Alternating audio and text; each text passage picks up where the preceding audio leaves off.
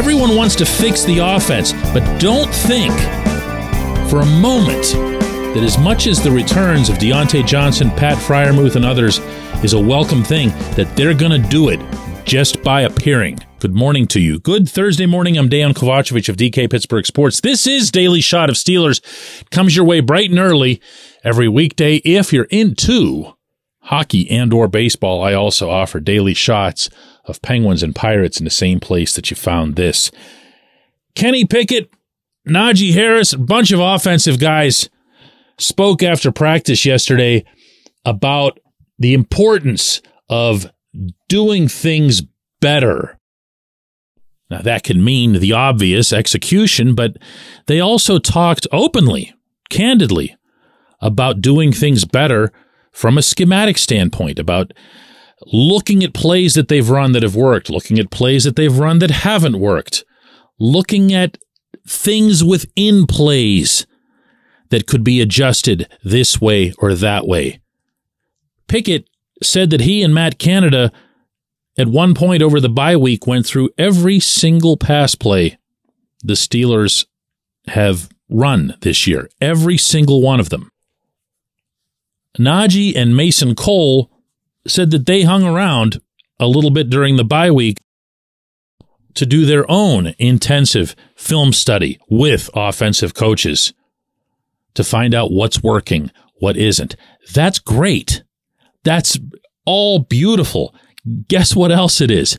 Necessary. Remember, around this time a year ago, coming out of the bye week, and it was a lot of the same players, but mostly Najee, talking about how things really needed to change, including the X's and O's. His focus at the time was on the running game, and the Steelers, coincidentally or not, and I believe that it was not a coincidence, emerged from that bye one of the better running teams in the National Football League, averaging 146.4 yards per game while finishing up 7-2. I don't care who they were facing. I don't care whether or not the other team had its starting quarterback. I hear that one a lot as it relates to how the Steelers were able to pull off that 7-2 run. They still had to run. The Steelers did for 146.4 yards per game over a 9-game span. They were one of the league's best running attacks over those 9 games. I'm going to say this one more time. I don't care who they were facing, okay? Because they did it to everybody. So you can look at this current situation as either some intended sequel on the part of the players. You can have fun with it and look at it as some sort of a joyful mutiny, an uprising against the offensive coordinator while everyone is wearing a smile on their faces and saying, "Hey, Matt, we're just here to help you. Don't mind us. We'll just sit in the back and do our own thing, and we'll let you know how it goes." I don't know. And honestly, again, as it relates to how things play out, I don't care. That's for them to figure out. I appreciate and respect the fact that they're putting in this case, literal extra effort, because anything that you're doing from a football standpoint on a bye week, when you're allowed to just run off to Tahiti or whatever, that's commendable. No one has to work when they don't have to work. Now, am I going to get all optimistic about it? Am I going to get all flowery and say, well, this is it. This is what they've been waiting for. And now everybody's healthy. There's not a set of parentheses on that roster right now, at least not among the guys who aren't on IR.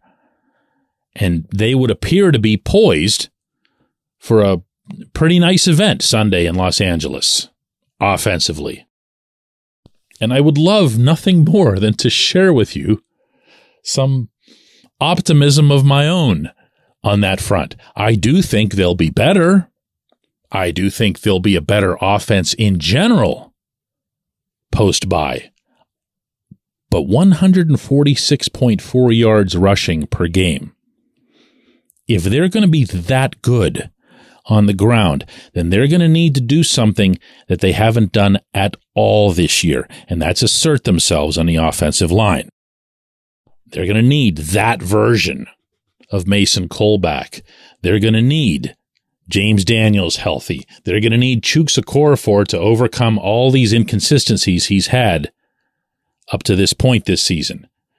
They're going to need Isaac Seumalo to be everything that he was sold as being when he came over from Philadelphia. And they're going to need, I'm going to say it, Broderick Jones at left tackle, not Dan Moore. I know. Moore was the guy who was there last year. Moore is not a great run blocker. Whereas if you put Broderick over there and you put Darnell Washington over there, you're going to have a left side that can just flat out trample people. That's used to doing it as a tandem from college. How this has not yet become an issue among the nation, I don't know, but it hasn't. At least not my ability to gauge these things.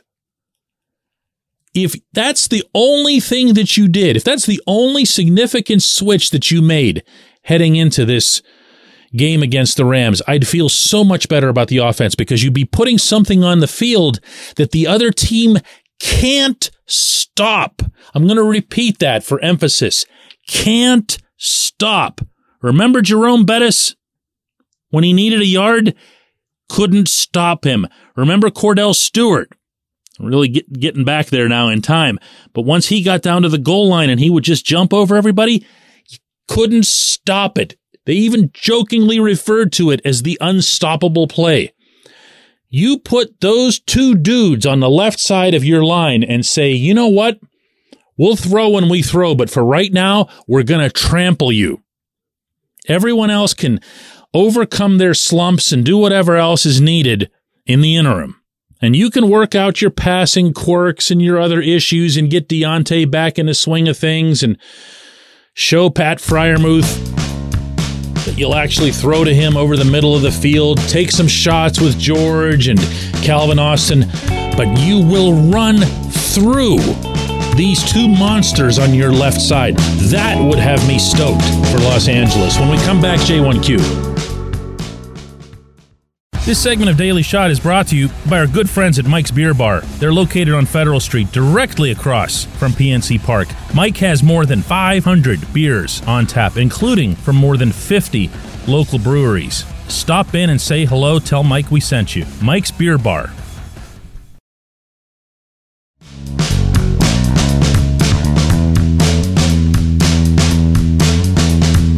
Today's J1Q comes from Trent, who says, I'm starting to wonder, DK, if Mike Tomlin values versatility so much that he'll often play guys out of position as a priority. Look how many guys have left and found success.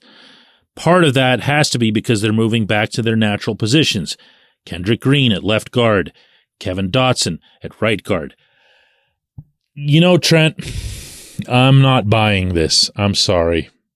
I believe in Dotson and his future in the league so long as he can eventually solidify his pass protection and be consistent with making the right reads and feeding off of his teammates to his left and right. I have no such feel, none whatsoever, for Green.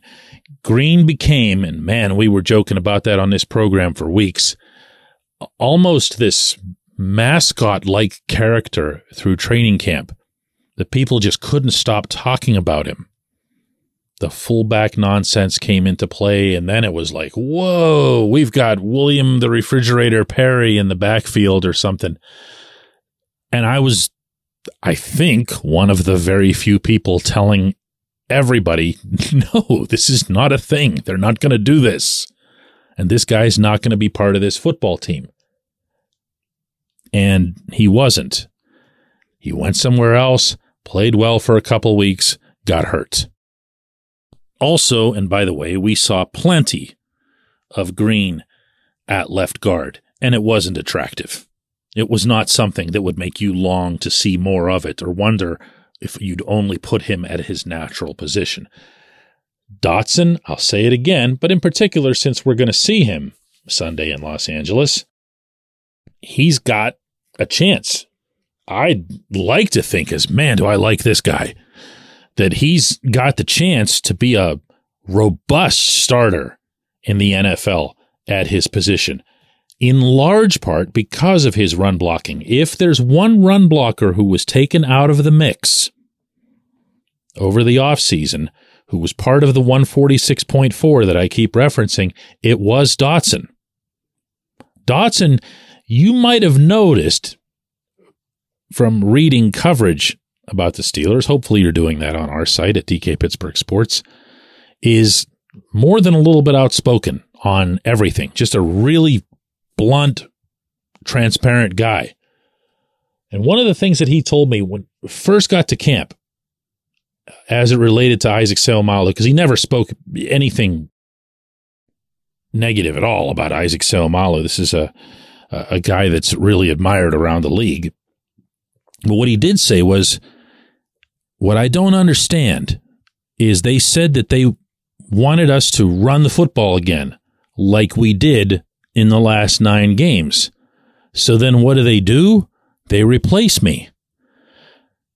Which would make sense if they had told Dotson that he was part of the reason they weren't as good at running as they wanted to be, or something to that effect. But instead, they told him that their major issue with him was the penalties, and he acknowledged that. He did take too many penalties. Nobody can dispute that. But if you wanted to run the ball, if that was your number one thing, no. If that's the thing that's coming from your owner, and then you go and replace one of your better run blockers, it's kind of, I could see where he would have been disillusioned, and he was. I appreciate the question. I appreciate everyone listening to Daily Shot of Steelers. We're going to do another one of these tomorrow, and then it's all the way out west again.